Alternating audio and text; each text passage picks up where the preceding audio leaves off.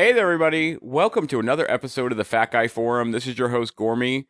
I'm glad you're here with us as I bring you another guy's story fresh from the Fat Guy world. With me today, I have my friend Matt Shin. He's also known as Matt Burns Fat. And I'm just really excited for you to get to know him today. Matt, thanks so much for being on the show today. I really appreciate it. Thank you for having me here. Of course. And we're going to kick things off. We're going to jump right into it. Matt, can you tell the people listening what qualifies you to be on the Fat Guy Forum? What qualifies me to be on the Fat Guy Forum? Well, I would still say that today I still am a fat guy. I have been, for most of my life. And it wasn't until I started to pay attention to what I was putting into my body where any of that started to change. But you know how it is. It's always a struggle with everything, so I would say every day I am a fat guy, and I enjoy being able to talk to other people who feel that way about themselves. That's awesome, man. Why don't you dive into your story then? Take us back to the beginning. Let us know where it all started for you. So I'd always been overweight. I'd always struggled with trying to lose weight. I'd always struggled with all the things that we struggle with. And I was living in Austin, Texas. I had a roommate who came home one day. She had some issues with PCOS, Hashimoto's disease, MTHFR, a few other, what is that word? The thyroid, a couple other thyroid diseases. And she really wanted to reverse those markers. And she had a doctor who prescribed her the ketogenic diet. And out of solidarity, I decided, you know what, I'm going to try this. And we went through our cabinets and threw away everything that was, not keto friendly, so to speak. And so started our journey. I lost 30 pounds in the first month. She lost somewhere like 10 or 15. And it went on from there, kind of snowballed. And, you've been there since the beginning of it, and you've seen, how quickly I was able to lose 200 pounds. And, after I lost 200 pounds, I decided I could walk without my feet hurting, and went on a wonderful journey across the Appalachian Trail, all up and down the East Coast. Right. So you've done a lot in a short amount of time. So let's go back to the Mm-hmm. starting point then for you and dive into that a little bit. So what did you weigh at your I heaviest, man? was over 400 pounds at my heaviest. It's hard to say exactly, but the last number that I remember seeing was 410, 415. Right. And you, unlike some other, like when I was over 400 pounds, over 500 pounds, I was incredibly sedentary. You had a job that I kept you did. on I your was feet, a didn't you? bartender. I worked in security and behind the bar at various different bars in Austin. So I definitely moved a lot, and that gave me the availability to, I liken it to a functional alcoholic. It gave me the ability to deny or be in denial about my health status at the moment. Mm. And were you seeing, did you have any health problems at that size, or was it more There were a just lot of your health weight problems. that was the issue? It's all tied to weight. It was, I had hyperglycemia, so I would have spells where just like my blood sugar was just out of whack. I had feet issues. I had issues with my heels. Are you still there? Oh, sorry, my computer just shut off. I Oh had yeah. feet issues. I had issues with my heels. I couldn't walk for long periods of time without feeling that pain. I mean, I walked through it and I dealt with it, but it became an issue sometimes where I Mm. would be in pain, and waking up in the morning was hard. Getting down the stairs in the morning was hard, and I just kind of like I dealt with it because my motto has always been, if you're going to be dumb, you got to be tough. So just grin and bear it. Mm. And was that how you kind of like lived your whole life up to that point? Like, did you struggle with your weight, or was it just always just a thing that was there? Yes and no. I mean, I would say that and I'm sure a lot of people would agree with this, that it's hard to be that overweight and not at least be thinking about it most of the time. I've Mm. gotten people ask me once in a while, like, what was the catalyst for your weight loss? And I'm just like, I was fat. I don't have any other answer than it just that was in my mind at all times when I was that heavy. It's just, this is a problem. I'm going to have to address it at some point. And, a lot of that led to things like alcoholism and my bouts with depression and all that kind of stuff. Like I self medicated a lot because I put it on the back burner and just tried to pretend that it wasn't there. And before this big success you had a couple years ago, with the keto, with the low carb way of eating, had you had any success with diets before, or was it just something that just never really coalesced for you? I I had brief success, and I don't know if I could even call it a diet because I didn't really change the way I ate. My lifestyle changed at about 1920 when I had a brief run-in with the law. I got really stressed out and had to take on two jobs to pay off a lawyer and all those fees. And I lost probably about 80 pounds at that point in my life. But I turned 21 and all of that changed.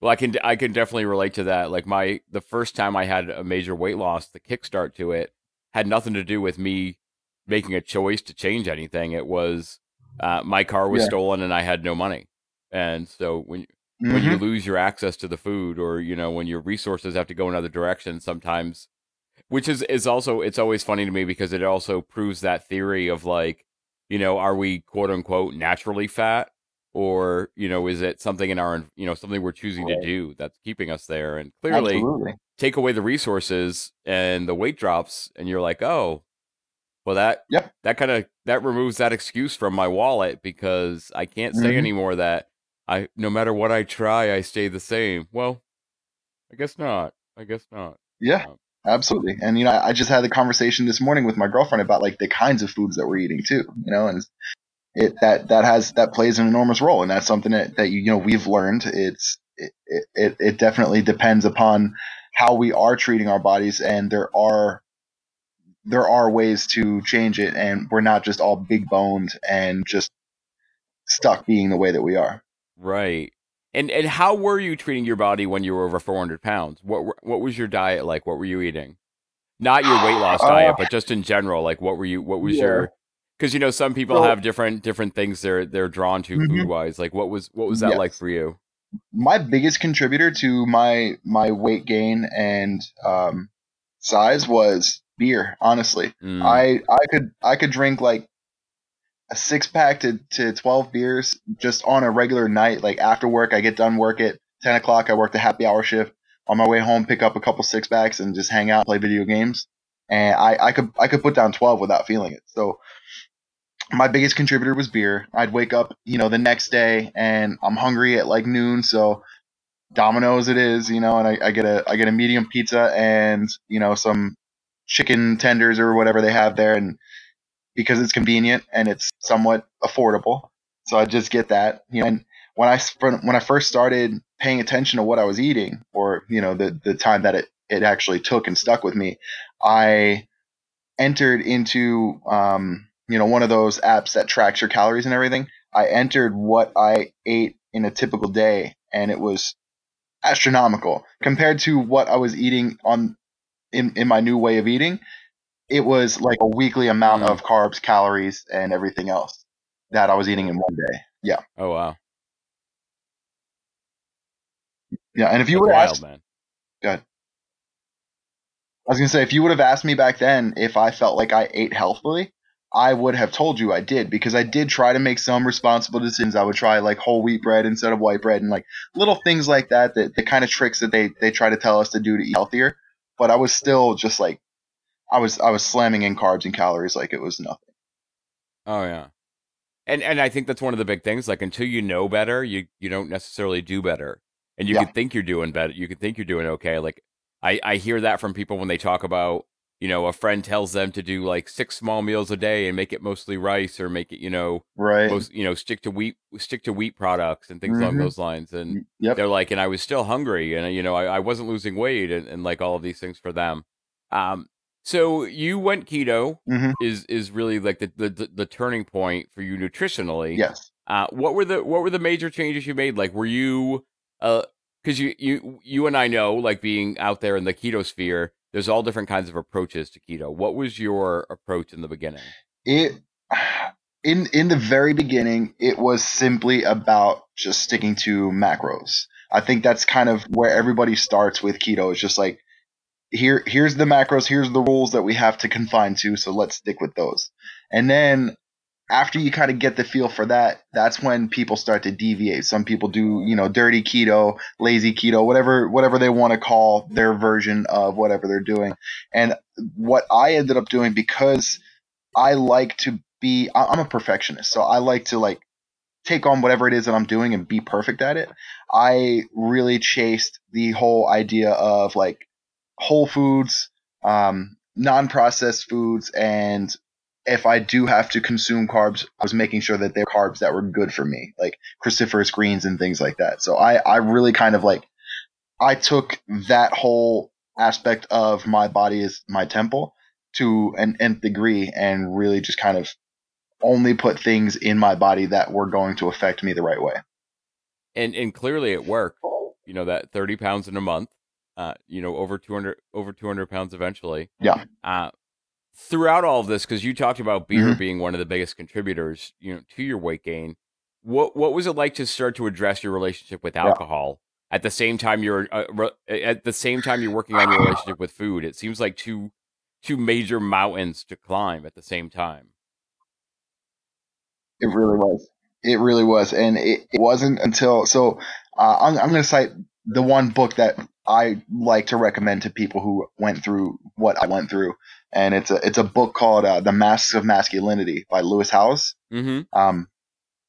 In this book, he explores the idea of the different masks that we wear as men in fitting into societal norms. And this book really helped me to identify the reasons why I was feeling the way that I was about certain things. And it helped me identify that in my alcoholism. So ultimately, it started with me just like, I'm just going to stop drinking beer for my diet, and that's it, And after a little while, and after becoming more self aware and understanding, and honestly just feeling great with the not drinking, I decided I'm just going to be done drinking altogether, at least for now. So I stopped cold turkey, and it wasn't until I had already done a great deal of addressing the first mountain, so to speak, of the weight loss and addressing my physical health, that I really turned and looked at addressing the dependency on alcohol as a whole different thing. At first, it was all wrapped up into the weight loss. Mm. Which it sounds like that was the avenue that you needed. Yes. Like that was a smart attack plan for you. Mm-hmm. What was it like to still be working in bars though when you're dealing with that? It was hard. It was really hard. I would be, bartending a happy hour, and I would have somebody sitting in front of me who, clearly their issue is you have to stop drinking. Mm. But the only problem with that is if I'm telling somebody who is giving me money for drinks that they should stop drinking, then I'm affecting my income. Right. I found myself for a while being around the temptation was no problem for me. I would drink shots of soda water. I still partied, I still had fun, but I just didn't drink. But my main problem with it was identifying that alcohol for me was a poison, and trying to not relate that to other people. Trying to not say, to somebody sitting at the bar that I feel great not drinking and you should try it, because it affects me. It affects my income. Right. Oh yeah. And that's ultimately why, after a while, I had to get away from it, because I was having those conversations too often, and I didn't want to hurt the business of the owners of the bar that I was working in. And that's so insightful, because that relates to the stories you see of like pastry chefs that go keto, or Mm-hmm. I was recording with a dude the other day who he works part-time delivering pizza. Wow. And we didn't really we talked about that and how it affects him, like his perspective and things along those lines. Yeah. But then afterwards I was like, I wish I had asked him about like what happens when you deliver pizza to someone who's like your before picture. Right. Like, Right. like what goes through your mind? Because I think about that. Like I think about a lot, like what was what was the delivery dude thinking about when I was 500 pounds and he's dropping 2 pizzas off to me? Or Yeah. the grocery guy is carrying in, 6 boxes of Little Debbie's and eight Hmm. 2 liters of Coke. Yep. Like, what, what are they thinking? So I just wonder, like, I think that's just a really unique perspective you have, like, thinking, like, okay, here you are in a place where for yourself, you've identified your personal perspective on alcohol, Hmm. but you're also then thinking about the person you're giving it to. And Yeah. like that there's a unique spin to that story there that I don't think people would think about Right. sometimes. It makes it hard to this is a poison and I am literally poisoning you. It really takes a toll on your well being. And how do you reconcile that? Because I know it's an industry that you still work in. So is it Hmm. more now, like, you think, like, you have the perspective of, obviously adults making choices, and Yeah. it's not your place to speak up? Like, where does that come to for you? So it is a gray area. I did step away from the service industry with the intention to not come to it when I hiked the Appalachian Trail, but things just kind of fell in my lap. I was offered a job at a bar in Vermont and took it. And it at this point, the way that I have found to kind of feel better about that gray area is that I am very strict about, there are laws that say that you can't serve somebody who shows clear signs of alcoholism and things like that. So I am very strict about either slowing down or shutting down service to somebody who I think I shouldn't be serving because they might be showing me those problems. And that's one of the ways that I get through that internal struggle, if you will. And the other ways is I just, like you said, they're adults making their own decisions, and hopefully, potentially, they're never going to let it get out of control in their lives like it did in mine. I can't expect everyone to be, there are people out there who can drink 2 or 3 drinks a week and, be successful and go to work and never have an issue with it and never think about it. And then there's people like me who, when I drink, when I have a bottle of whiskey in front of me, I feel determined to eliminate that bottle by drinking it, you know? So I just trust that not everybody is like me. Oh, for sure. Like, I there have been cupcakes in the break room in my office all week. Hmm. And I watch people eating them, and like on the inside, like, I make jokes to our office manager about that I'm going to accidentally drop them on the floor or flip the table or spray Windex on them depending on Yeah. my mood. um but then I can see that obviously the people that are taking one cupcake and walking away aren't having the same thought process that I am, which is like, Right. what would it be like to eat all of these cupcakes? Yeah. I would eat all of these cupcakes. How are you not licking the frosting on that lid? Hmm. That was the thing that got me. That, how when you put that, there was this mound of frosting on the lid that was there for 3 Yeah. days, and I literally was like, why isn't someone just rubbing a finger through that frosting and eating it? Like, why is that poor Yeah. frosting being neglected? Like, who what kind of do I work with Right. sociopaths? Like, are they not human?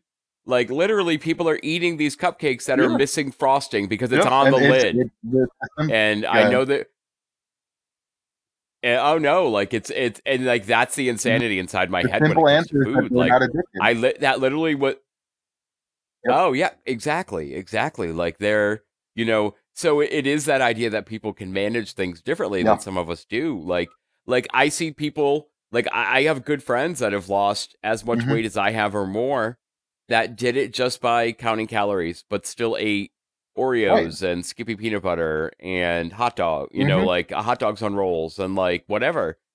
And I know for me, I could never do that. And so I have this perspective, like, and it's funny too, because I more so now, instead of hearing people saying, why don't you have more keto people on your podcast? I get more feedback where people are like, I thought this would be a keto podcast. And I'm like, well, I don't just talk to keto people, or the question I get is, why aren't you pushing the keto diet on everyone?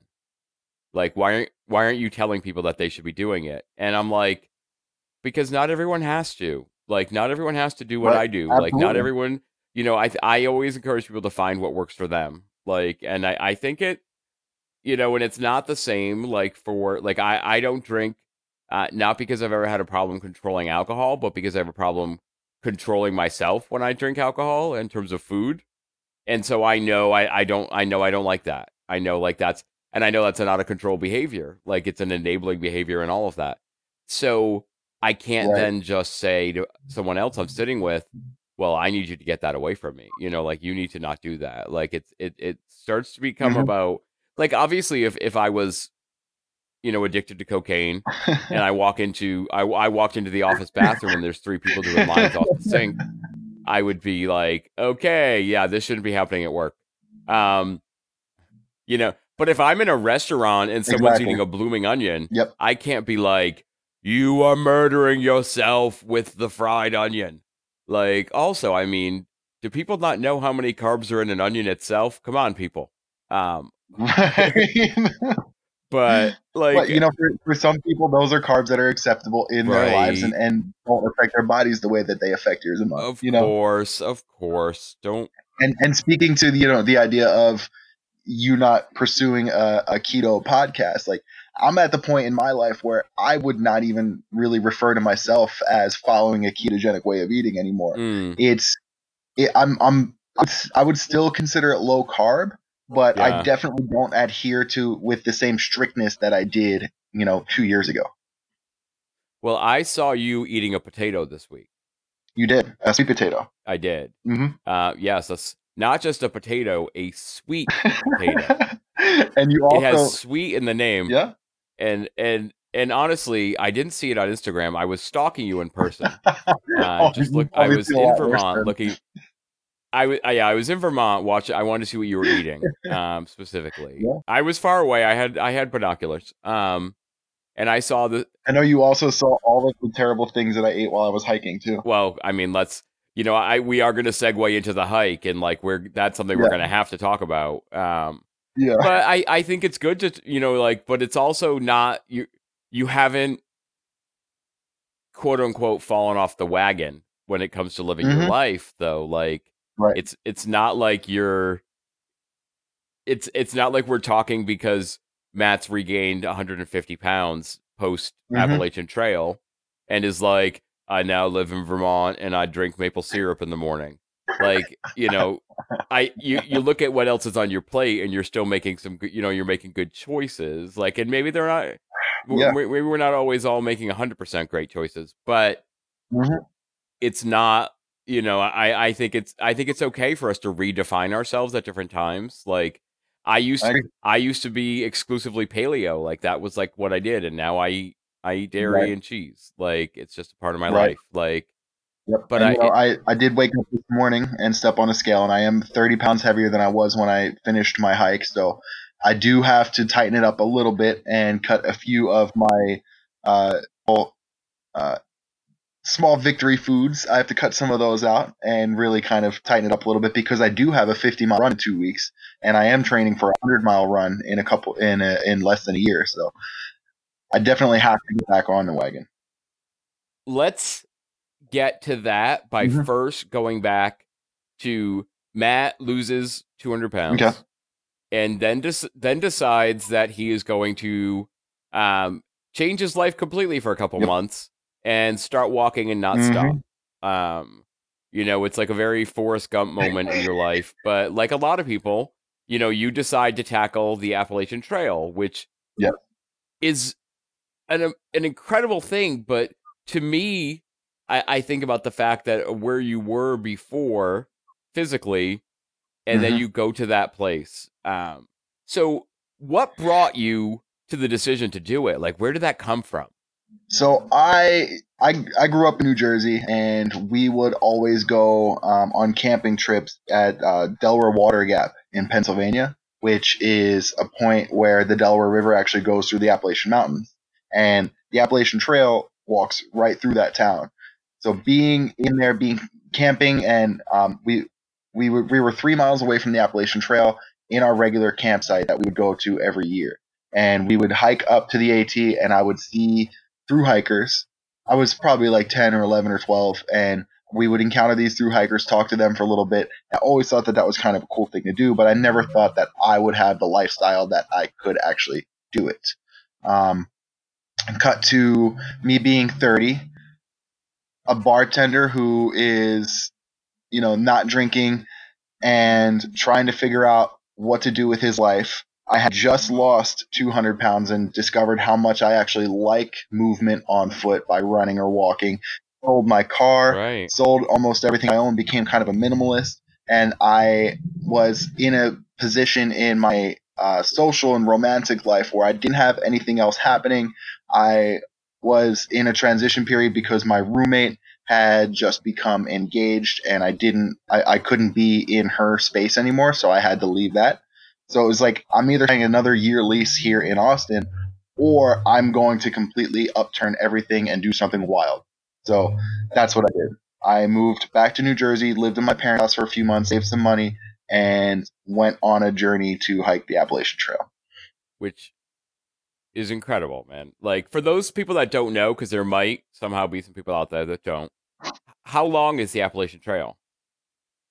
2,192 miles. And if you walk the approach trail at the beginning, then you're adding 8 miles. So technically, I walked 2,100 and 2,200 miles. Oh wow! Math. Yeah. And that takes 3 or 4 days total. I don't. You you walk you walk that for you walk 400 or 500 miles a day. I'm assuming is that normal? yeah, No. yeah, that's about accurate. No, so the most most through hikers of the Appalachian Trail take between 5 and 6 months. I was aiming to do it in 3.5 months, but some things happened along the trail that slowed me down. So I ended up doing it in 4.5 months. That's wild, man. Like, how do you get ready for that? Like, what did you have to do to prep? So this is a complicated answer because what I did to prep was walked. I walked. I like I said, I sold my car and I just walked as much as I could. I walked to and from work. I would have a day off and I'd just go out and walk 10, 15 miles. But I will honestly say that none of that level walking on asphalt on beautiful days in Austin, Texas, equated to what I went through on the Appalachian Trail. Oh, sure. So yeah, realistically, if I went back and tried to quote unquote train for it again, I would have at least incorporated, a couple hours a day on a stairmaster or something. Mm. And how do you? So that's physical. Talking about physical preparation, like how do you get ready? Mm-hmm. Because like for me, I start to then think about like mentally and financially and socially, like getting ready to Yeah. like take yourself out of the world, put yourself in this other world, and survive it. Like even Mm-hmm. like eating and drinking and all of that. Like Right. how do you approach every part of getting ready? So the Appalachian Trail is, in terms of the three long trails in the U.S., you have Appalachian Trail, you have Pacific Crest Trail, and Continental Divide Trail. The Appalachian Trail is the easiest one to acquire food on because there are towns and stores every few days. Okay. You're never going more than 4 or 5 days, depending on your mileage, your daily mileage, without running into somewhere to resupply. So knowing that going into it, there wasn't too much planning about food. I just had to look at the map and see if there were any stretches that were more than that where I should just mail drop something and have, a box of food sent to me, which I did a few of those. I put together a few mail drops just to save money in some of the northern states where it got more expensive to buy food, and in some of the areas where I knew that choices were going to be scarce. Mentally, it kind of works out for me because I happen to be one of those people that I get my batteries get drained by interaction with people. Mm, I believe they call that an introvert. yeah. And bartending takes a lot out of me. I have to go home and like shut down for a couple hours after a bartending shift, So it kind of worked out for me because hiking is mostly a solitary thing. I mean, there's ways to make it social, and in fact, that is what slowed me down on my 3 month progress. Is I ran into some people that I got along with, and I hiked 1,700 miles with them at their pace because I really enjoyed their company.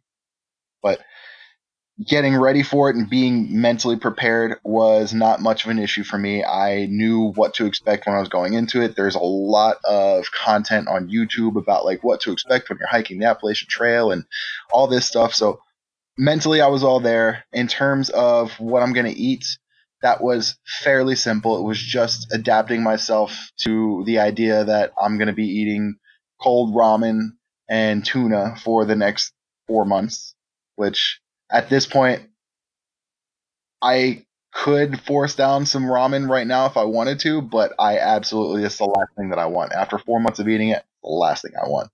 Um, yeah, and socially, it was just I.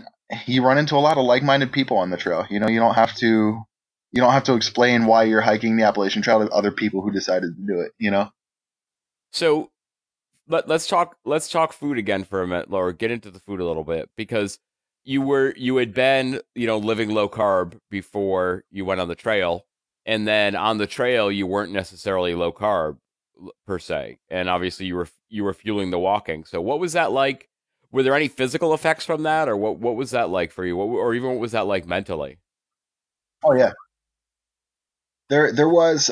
So we all know that changing the food that we eat and reducing the simple carbs can help reduce like things like inflammation and stuff like that. So, uh, jumping into it, I approached it as if it was my reward myself for being so strict for 2 years. I'm gonna eat whatever I want on this trail. So, at first it was just like a little bit of, yeah, I don't want to eat too much of this stuff. I didn't start eating Snickers until I got a couple weeks in and realized that I really enjoyed them again. Um, so I tried to stay more balanced in the beginning, but the introduction of those other carbs definitely had an effect on my joints that were already being overworked. So I was seeing some inflammation and I was seeing a lot of pains in the morning waking up because I wasn't putting the quote unquote appropriate foods in my body.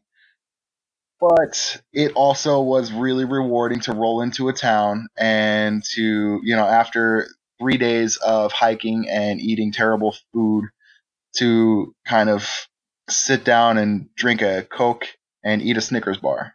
That was like the most rewarding thing in the world to a thru hiker, is to sit down and have a soda and some candy and, even something as simple as fruit. Like your body just craves calories while you're working it that much every single day.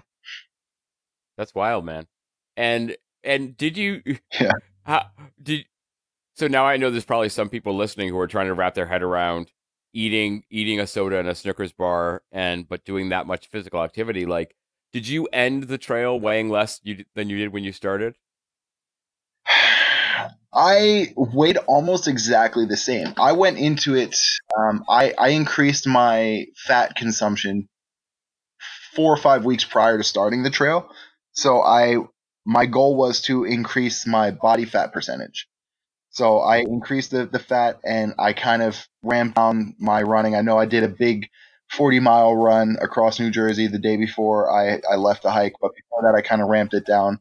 And I was trying to put as much body fat on my body to as I could to start. So I lost a lot of that initially in the first half of the hike. I was really light in the first half of the hike, and then the second half of the hike, I started to, because that's where you really get through like New Hampshire and the really mountainous areas, and it's a lot of hard work. And so I started to develop a lot more muscle on my legs and upper body that I hadn't had in the first couple months. So I came out leaner than I went into it, but I was about the same weight. Oh wow. And what before because I don't want to rush to the end of that journey. During the journey, during the hike of the trail, what was the hardest part mentally and what was the hardest part physically? The hardest part mentally, man. I mean, I was very open and honest through my social media about what I dealt with mentally through the hike, especially towards the end when I was dealing with injuries and I was very low on funds. And Right. yeah, you saw all that, and it became really hard. And there were days where I would sit on top of a mountain and look at what I had in my bank account and how much further I have until my next until I need my next resupply, like how much food I have, and I'm just like, I don't know if I can make this happen.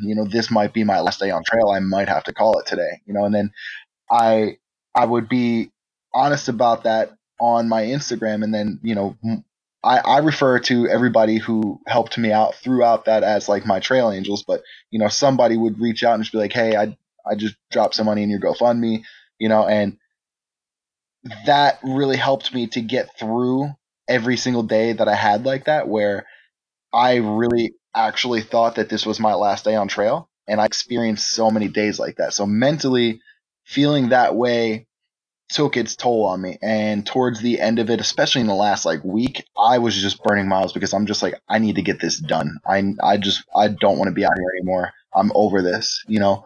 Um, but physically it was great. I would wake up in the morning, and if I didn't feel like hiking yet at, 5 in the morning when the sun came up, I didn't have to hike. I could hang out at camp until 8, 9 and walk 8 miles and then set up camp that day if I wanted to. So physically it was great because I got to listen to my body for the entire time, and if my body was telling me that it wanted to hike more, I would just hike more, you know?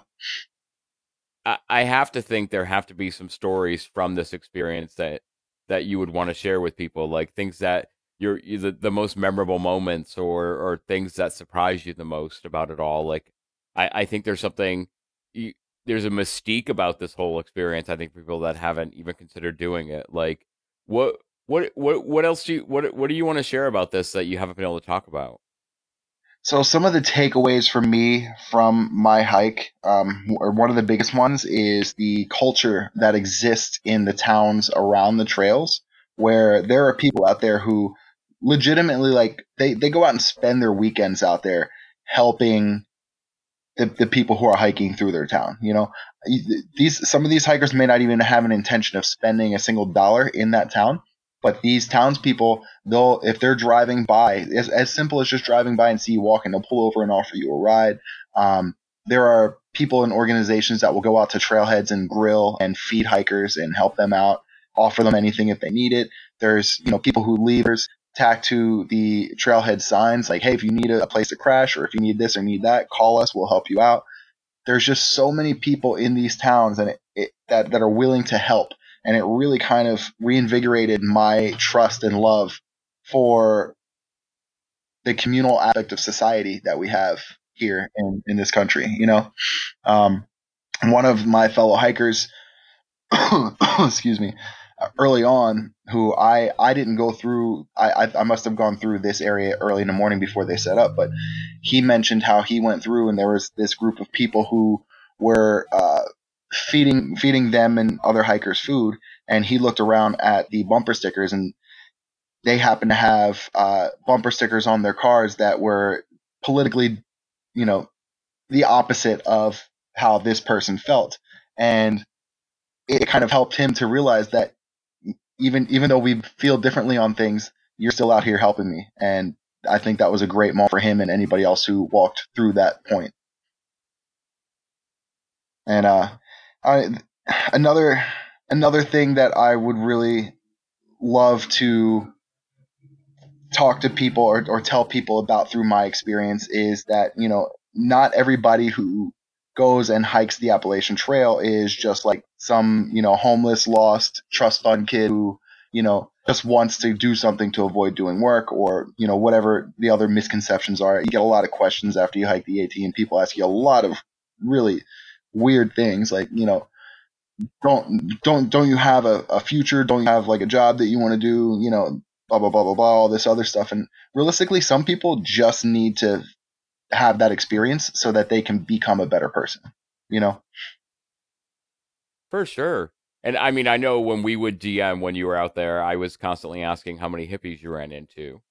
Um, because that was my perception. So I can count myself into those people. But I think that's great for you to have that experience. Not just obviously to do that physical challenge for yourself and the mental challenge, Yeah. but then even to pick up to allow your perspective on things to mature along the way, and realize that the impact of those experiences and those people, Yeah. like getting Hmm. it's not just people yelling at each other on TV. Then like you're seeing people really actually putting a hand out to other people, regardless of where they're coming from and what they're doing and who they are and what any of their background is or anything along those lines. Like I think there's something beautiful to that. There Uh, really is. And I experienced it a little bit more than other hikers did because of the way that my hike was funded. It was crowdfunded. I for anybody who's listening who isn't aware, I cut off my fingers last October, and all the money I had saved got blown in the recovery of that, paying for a hospital and, whatever else I had to pay for at that time. So when I thought my hike was done, when I wasn't going to be able to do it, I had a few people reach out and say, hey, if you start a GoFundMe, we will contribute to it. So I did it not thinking it was going to go anywhere, and it happened to have gone somewhere thanks to some really incredible people. But I can honestly say throughout my entire hike that the only thing that got me through was the compassion and support of other people, whether it be the people in those trail towns or the people who, supported my hike or even just reached out to me and said, hey, I love what you're doing. This is awesome. That's incredible, man. So how does a hike of the Appalachian Trail end? Like, what is the ending of that experience like? The end is hard. The end is really hard. So it ends. The last couple days you go through something which is called the 100-mile wilderness, which is the terrain is relatively easier than all the terrain that you've done for the last 200 miles through New Hampshire. But then you end up at Mount Katahdin, which is known as the hardest climb of the AT. It's a 4,000 footer. Which, I went through quite a few 4,000 footers in my hike, but this one was way different. This was a really hard climb. There was a lot of maneuvering over boulders that looked like if you put your foot in the wrong spot, you were going to take a really hard fall. And you get to the top. It's very emotional. You have this, you touch the sign at the top and you take your picture with it. And you're up there and you realize, I have to hike 4 miles to get to the bottom of this mountain now. Oh, wow. Yeah, so you just hiked 2,192 miles and you're celebrating your finish and you're having a grand old time, and then you realize I still have to hike today. That's crazy. Yeah. Yeah, but all in all, like my girlfriend came up and she did the hike up Katahdin with me. It was a very hard hike for her, but I'm not good with heights, so having her there with me helped me because she's a rock climber. So having her there with me helped me get over those really hard parts where part of my brain was just like, I can say I did it, And then what happens right after? Like, I'd have to think like that's something you were doing for 4 months. Like that's your, as big of a life change as it was to start. What is it like to quote unquote come back from that experience? So there's a phenomenon for thru hikers, for people who generally backpack longer periods of time, called post-trail depression, and it hits some people harder than others. I feel like my immediate move to Vermont at the end of my hike really helped me not get hit so hard by post-trail depression because there's so many outdoors things to do here. There's a lot of people who have hiked either the Appalachian Trail or the Long Trail or just enjoy hiking in general that I can kind of geek out about it with. So I've heard stories of other people who've hiked different trails and they go home and they try to talk to people about it, and it's just they're surrounded by people who don't even know that these trails exist. They don't understand backpacking. It's just big whoop, you walk through the woods for 4 months, so they get hit pretty hard with the post-depression where it's just you're doing this thing for so long and it's such a big accomplishment for you and then nobody cares, So for me, moving to Vermont, I think it was the best possible move for me to do to mitigate the problems that come from assimilation back into society after a long trail hike. Something you said just really stuck out to me, like when you talked about, you've accomplished this thing that most people don't, and then, but just by looking at you now, there's no way for anyone to know that you did it. Right. Exactly. And just like right now, there's no way for anyone to know looking at you that you lost 200 pounds. As great, as much as you can get recognition for that on social media and recognition for the hiking on social media, because of people following that experience and seeing it on your profile, like in day-to-day life, it's about what you get out of it for yourself. Like what are the pieces you take away? And it sounds like there was a lot there for you to take away. I think that's awesome, man. Yeah, there really was. What is your advice to someone out there listening who says, I've always wanted to do this, I want to do this? Like, what is your advice to someone who's thinking about doing the trail? I mean, even if it's not about hiking, the Appalachian Trail or any long trail, the advice that I try to give to people who want to accomplish any kind of big, lofty, life changing goal is to put it out there. Pick a time and place that you want to do it, and make everything in your life about getting to that point, no matter what. In the time between now and then, So what I did is I set a date. I'm going to hike the Appalachian Trail. I'm going to start on this day. So everything that I did, I know you followed my social media where like I had a day off, and like I said, I'd go out and hike 10 miles just to be prepared for that. Everything I did was of the mentality of, okay, this is to benefit my AT hike.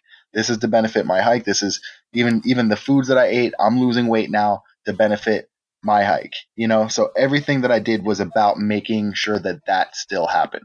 And sometimes you have to sacrifice things. Sometimes you have to give up certain things that you love. I literally I let my former roommate have the dog that we shared together. I walked away from him.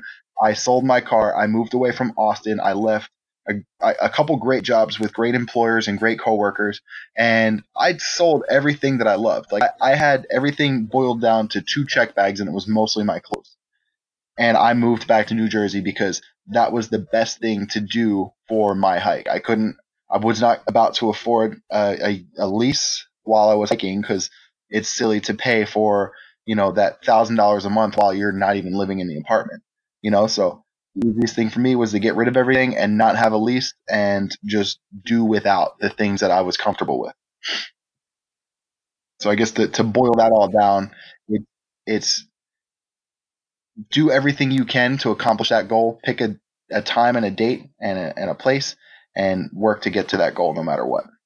Right. Manifest it. Make it something, instead of just saying I want to do, like saying this is when I am going to do it.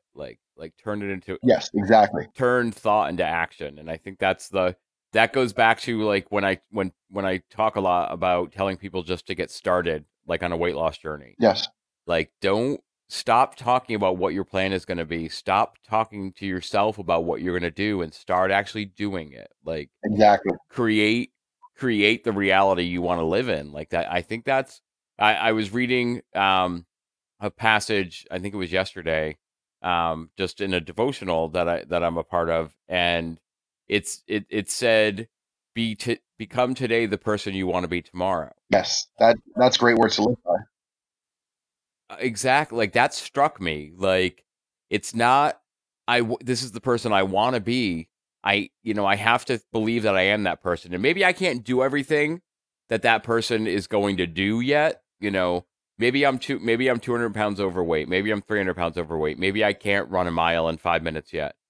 But I have to live my life like I am that person, because I want to do the things that person does. Exactly. And I did that at the beginning of my weight loss. I decided I'm going to wake up every day and I'm going to eat the foods appropriate for the person that I believe that I am. You know what I mean? I'm going to eat those foods. I'm going to get the movements in as if I am this, 220 pound guy, when I was 400 pounds, and that's kind of in essence, that's exactly how I did it. I just manifested it. I woke up every day and I am that person. I don't care what I actually look like. I am that person. So Matt, I do have a couple other topics I want to talk about with you.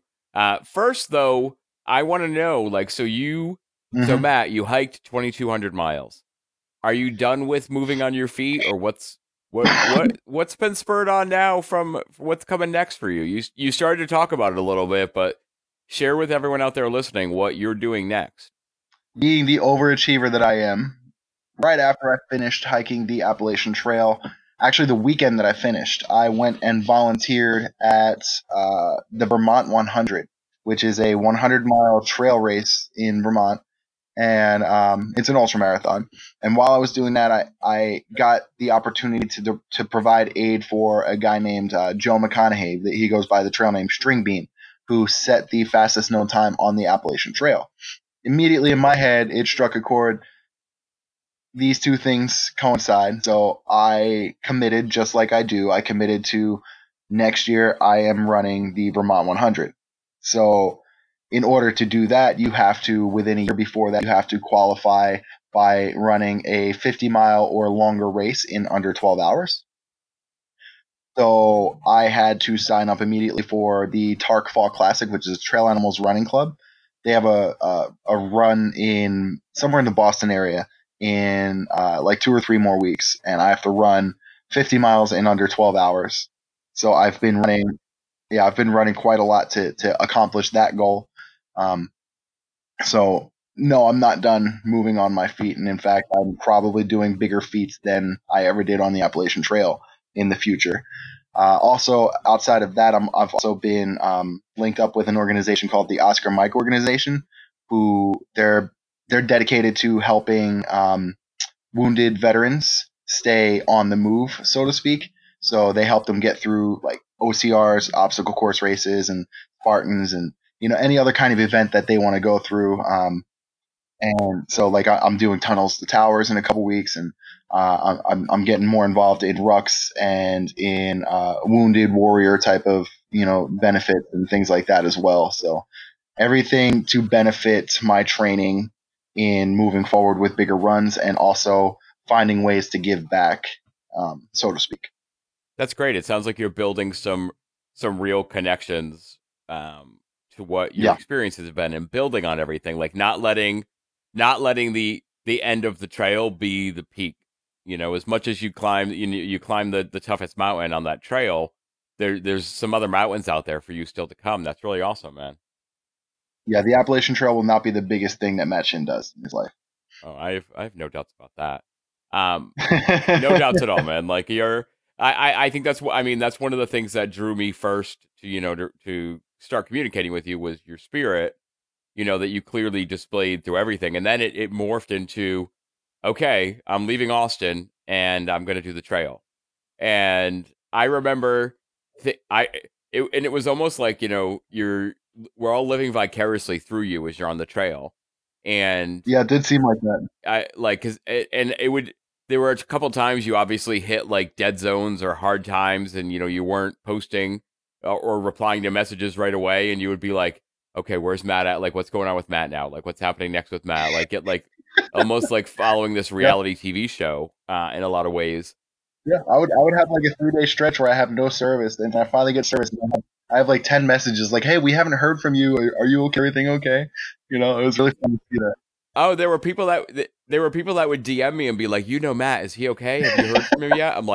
I'm sure he just doesn't have service. We'll see. I'm That's sure we'll amazing. see. We'll see soon. We'll see soon. Yeah. It was that sense of community out there watching you, I think, was great too. But I remember when it ended for you, and immediately I think you then post like one of the next things you posted was like you sitting at one of the checkpoints on the Vermont race, and I was like, is he running a race now? And I think I might have even DM'd you and I been think you like, are did. you running a race right now? Like, what are you doing? And you're like, no, I'm helping with the race. I'm like, okay. Because I got very concerned that you were like, I'm done with the trail. What's coming next? No, Because that's the energy and the spirit that I see in you. absolutely. Like, it's not like, like I don't see this person who's looking to find ways to fall back into old Yeah. habits and old Yeah. patterns. Like I see that you've built and developed like a real sense of self and purpose, which Hmm. is I think fantastic. I can say I will admit that I was posting content from that race as a teaser that I was going to announce that I was going to run that race the following year. Well, you got to sling content. You Yeah, gotta you gotta exactly. build up to it. Like Mhm. you got to give the people what they want. You know, much in the same way you would post the food you were eating on the trail because that would just trigger Yeah. people. So that was fantastic. You know, It was, I remember one of the first times you posted something that was not really low carb, yeah. and you were like, this is gonna trigger some of you. Like Hmm. immediately people are gonna be like, he's dying on the trail.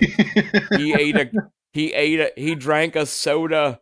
His Yep. soul is lost. Yep. He drank a soda. He's fallen back to the dark side. Oh yeah. Um, but one of the other things, like we've been talking for a while, and I don't want to hold you up all day. But one of the other thing, and I don't want to just jump into this next topic lightly, but one of the things that you started to talk about a little bit, and you put out, in your profile, and I think it's something you've dealt with personally, but also you want to advocate for is mental health issues. Absolutely. and I think it's something that men shy away from talking about. So I wanted to give you an opportunity to talk about kind of your perspective on advocating for those issues and your thoughts for people, and just so see if we could dive into that a little bit, just so we could take some time, to peel that back a little bit, because I think sometimes even if we break it down to just talk about like a weight loss or an Hmm. alcohol issue, a food issue, we focus too much sometimes on the Yes. physical, and we don't think about the mental side of things. What else comes Hmm. into play? Like what else can happen? Yeah. So I'm very well known, at least in the early parts of my social media narrative, to have said that you cannot have physical health without having mental health first. There is a stigma behind mental health awareness in men and honestly in adults in general. There's a lot of there's a lot of perceived weakness in being aware of your mental health, and there's even a lot of people who claim to be aware of their mental health but then don't ever take control of it and don't ever take the steps that they need to take to try and react differently to their surroundings. Instead, they expect their surroundings to react differently to them once they do announce that they have these awarenesses of their mental health. And for me, it's kind of a twofold thing where you have to learn to understand yourself and how you react to the world, but then you can't let that affect the way that you are reacting to the world, and you have to try and find ways to relate to the world around you in a better way that doesn't trigger the issues that you are now aware of, if that makes any sense at all. So for me, it was there was a lot of mental health issues tied to the alcoholism. There was a lot of the expectancy of masculinity. There's a lot of stoicism, and I can't let people see that I'm upset. I can't let people see that I'm bothered by things, and I think a lot of men deal with that in general. And for me, my narrative is partially about just getting out there and normalizing the idea that you can be manly, you can achieve things, you can be forward thinking, and you can try to do better in your life and still be aware and talk about the mental health issues that you deal with. I've had issues where I've been in very, very dark times, and have considered suicide. And I in fact have a semicolon tattooed on my hand with the letters PMA, positive mental attitude, to remind myself those times that I have gone through in my life. Now I can honestly say that I relate to the world in a much better way, and I have not had those dark feelings in a very long time, and I can attribute that mostly to, in the past couple years, taking steps to become the type of person who I'm proud to be. I know that was very long-winded. No, not at all. And I think it's a great perspective. And I think we miss out on Yeah. that mind and body connection too often. And there are times that, because I think there's times that people take it in the wrong direction, and they think, especially like I'll put it, the mutual frame of reference we share is weight issues. You look at, it's the meme of someone saying, I lost Yep. weight, but it didn't change any of my problems. Because you assume that one is going to necessarily lead to the other, correlation, causation, all of that. But I think there is something to be said about, when you start to not just focus on weight Exactly. loss, but focus on building yourself Hmm. as a healthier person overall, and start thinking about your whole being. Yeah. One, you become more in tune with your emotions, and you become more into, and like it becomes easier, I think, on some levels to start to realize, is this just, am I just having a mood swing, or is this something that actually is a problem? Like, what's happening? Like, am I being dominated by these thought patterns, or is it being driven by something else? And when you take away, because realistically, like, that's the other thing I think people don't get is, food and mental health issues can be, Yeah. entwined as a two-way street. Like, Yep. the types of food you eat can drive depression, can drive those chemical processes, like, can just keep reinforcing it. It might not necessarily be the cause. I don't want anyone out there being like, He's saying stop eat Twinkies and my depression goes Right, away. That's not at right, all what I'm saying. But what I am saying is when you're not feeding your body properly, you're not feeding your mind properly. But when you get that in line, it becomes, the challenge of identifying what else needs to be worked on, can become a little more clear, can come a little more into focus, mostly because your perspective shifts on your willingness to look at and examine things for yourself. Like you're not just trying to like you. I think this is one of the things that you said early on during our discussion that hmm resonated really deeply for me was, avoiding what was really there. yeah, Avoiding it's really as human beings, like we accept a lot. Like I accepted the fact that I had open right, wounds on my legs, right, that leaked fluid. Like I got up every day and yeah, put a bandage on that. And I never once I didn't run into an hmm emergency room and say, "Save me." Like I just accepted that that was the life that I was living. Like I think it's incredible to me the amount and it goes to when people are being abused or when they're dealing with a mental health issue. Like we the resilience of the human spirit and of the mind is an amazing thing, and then also it can be a weakness sometimes. Like absolutely. the our willingness to tolerate can end up being our downfall. And when you stop tolerating that for yourself, and that's when you might realize that you can't do something alone, that you need help, and whether that's the help of a counselor or some kind of chemical help or something along those lines, whatever a person ends up needing. And that's a whole nother avenue that we don't have to go down today per se, treatment philosophy. But because I'm sure there'd be feelings on that. But I think just that idea that like you have to really like one reframe it to know the person you want to be, and two, be willing to look at everything you're doing and see how it's affecting your ability to get there. Like is it just one thing or another, or is it 10 different things that need to be looked at? Right, and it's a road that you can never really be fully done traveling either. I I've improved my mental health status by leaps and bounds in the last 2 3 years. But even like you just spoke about not doing it alone. I had a conversation with my girlfriend today where you know I she asked me what she can do to help me in our conversation. We had a little bit of an argument, and I told her, nothing. This is all me. I have to just figure out what I'm doing. And she's like, stop, you're not doing this alone. And that resonates with me the same way that you just said that you can't do it alone. I have to accept that I don't have to do everything by myself at this point. I've done so much in improving myself, but now I can address the fact that I have trouble reaching out for help to other people. I was gonna say that there's always something around the corner. There's always another issue. As you're working on one thing or one point in your mental health status that may uncover or even just bring up a whole other aspect that you have to deal with. And it's a road that you're never done traveling. You're always going to be working on something, and honestly you should be always working on bettering yourself as a person, whether it's through learning or advocating or even just working on yourself for a minute. Shut everything else out and make sure that you're good. Right. It's like leaning, and I was saying this to someone actually very, very, very early this morning. That just randomly started DMing with who I hadn't before. Um, like life, there's discomfort in life, and it's not always a bad thing.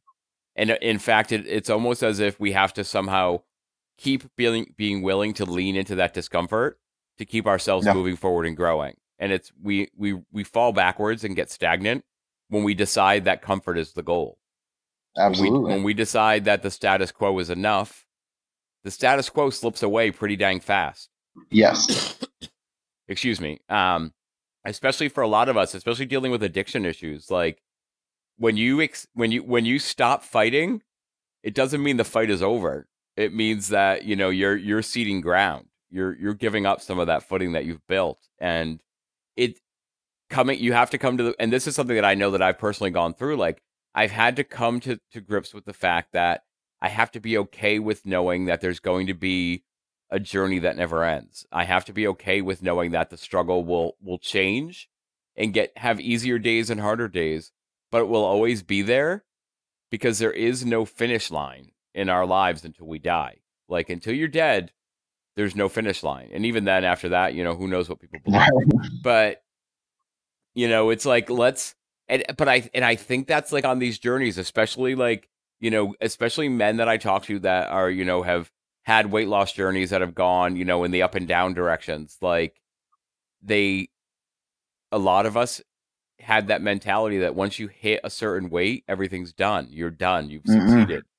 And it's about having to know and even if the next challenge isn't weight, like I know for me, I'm identifying what my next challenges are, and they're going to have nothing to do with my body Right. weight, like the actual weight of Right. my body. Like, and that has to be okay. And that has to be as driving of a force as wanting to save my life through weight loss. Absolutely. Like, I have to want the rest of that life as much as possible. And that's why like it's amazing to me like you talk about people's perspective on people hiking the Appalachian Trail thinking that they're just these, weirdo hippies that come off the trail and have no direction in life. And all I can think about is like how could you come out of that experience and not have some kind of direction? Right. Like how could you come out of, conquering something and not say I did do that. Like what else can I do? And I think that's the energy and momentum you have to build. Like whether you lose 20 pounds or 200 pounds, like you did that.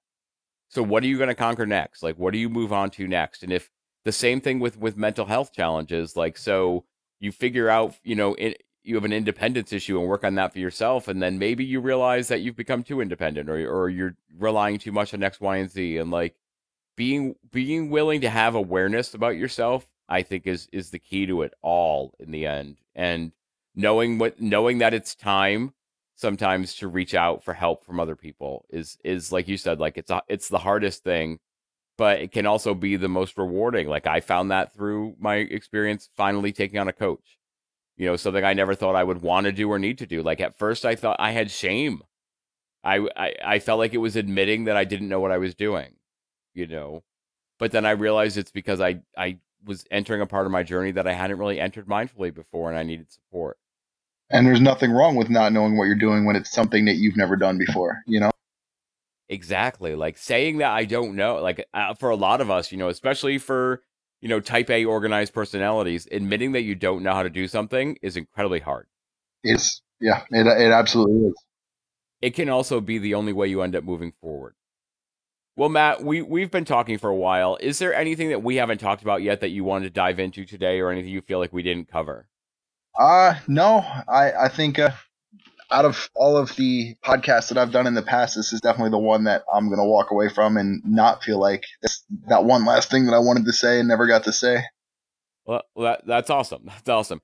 And don't worry, something that like I'm now incorporating into the podcast. There's still going to be some more stuff for you to talk about because I'm introducing a new feature called the Fat Guy 5. Okay. It's 5 questions. You don't have to give essay answers on all of them. If you have a short answer, great. If you have a long answer, that's great too. But I'm going to throw those 5 questions to you one at a time. And then after there, we'll talk about how people get in touch with you. Sound good? Yeah, that sounds great. Hey there, everybody. It's Gormy. We had a couple technical difficulties, but things seem to be back on track. I'm here to wrap up this awesome discussion with Matt by getting into our new feature, the Fat Guy 5, where I throw 5 questions at the guest and see what their answers are. So we are going to go. Are you ready for it, Matt? Oh, I'm ready. Okay. So, living or dead, this is question number 1. Living or dead, who is your favorite fat guy? I'm going to have to go with James Gandolfini, or otherwise known as Tony Soprano. My New Jersey roots, I've always loved The Sopranos, and there's always some mystique around the type of guy, the type of power that a man like Tony Soprano could hold. I like it, man. I like it. I think that's a good start for this. Question number 2, thinking back to when you were at your heaviest, Matt, what was your quintessential fat guy meal? Oh, that's hard to say.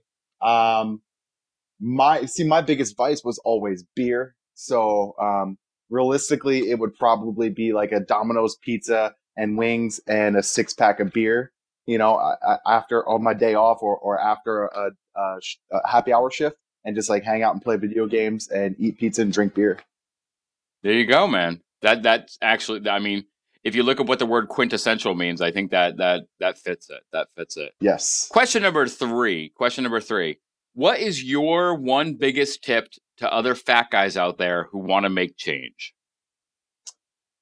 My biggest tip to other fat guys and generally anybody who has a lofty goal that they would like to achieve is I can sum it up in one phrase: shoot first, aim later. So just take that first step, start doing what you wanted to do, start moving and start taking the proper steps. And eventually, as you learn and do your research, you'll be able to hone in a little bit more on what you're trying to do. But if you start now, you're going to be worlds ahead of if you stopped and did all the research and planned it all out and then took the step 6 months later. Excellent. Kind of continuing in that vein is question number 4. What book, podcast, or other resource would you suggest to someone who needs motivation? Ooh, so my big one right now is Own the Day, Own Your Life by Aubrey Marcus. I have read that book at least 3 times now, and I'm actually in the middle of it again right now because it's just chock full of information. And for me, I'm not big on self-help kind of motivational stuff. I like facts, and I like to be told this is how this certain thing affects your body, and here's how you can change that. And that's what Aubrey Marcus does. You know, he's at the head of the Onnit Academy, and he does a lot of great things for the body and the body composition, and it's a great thing. Also, The Mask of Masculinity by Lewis Howes, that really helped me understand myself a little bit better and take steps towards becoming a better person with my mental health. I like that those are the 2 books you hit because I actually have had both of them for a while and haven't read either one. So I gotta move them to the top of my stack. I gotta get those in line. I gotta get those in line. You absolutely should. They're incredibly helpful books, and if anybody out there hasn't read them yet, I highly recommend checking them out. That's awesome. And our last question for you today, Matt, from the Fat Guy 5 at least. Can you tell us one of your non-weight loss or fitness goals for the next year? Non-weight loss or fitness goals for the next year. We talked about how I'm planning to run the Vermont 100 in less than a year. So definitely planning on being able to run 100 miles within a 24-hour stretch. And on top of that, I intend to some extent, be taking steps towards becoming a business owner and taking control of my career and work life, and in a big way. So hopefully a year from now, I at least plan to have some kind of plan to action to do that.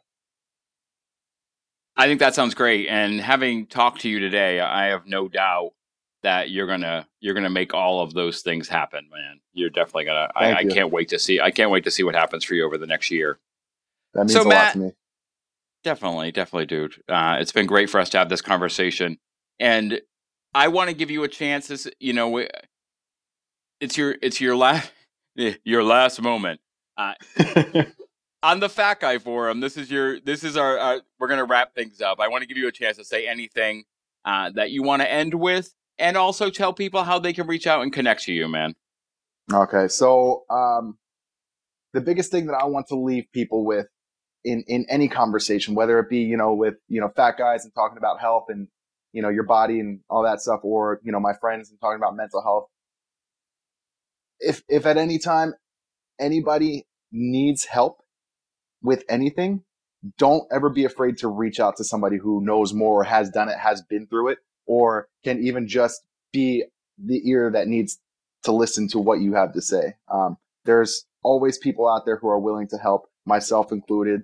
And I think that the internet is a great tool to help us connect with each other in, even with these podcasts. It's a great way to connect with each other and kind of share our experiences together because we're not alone.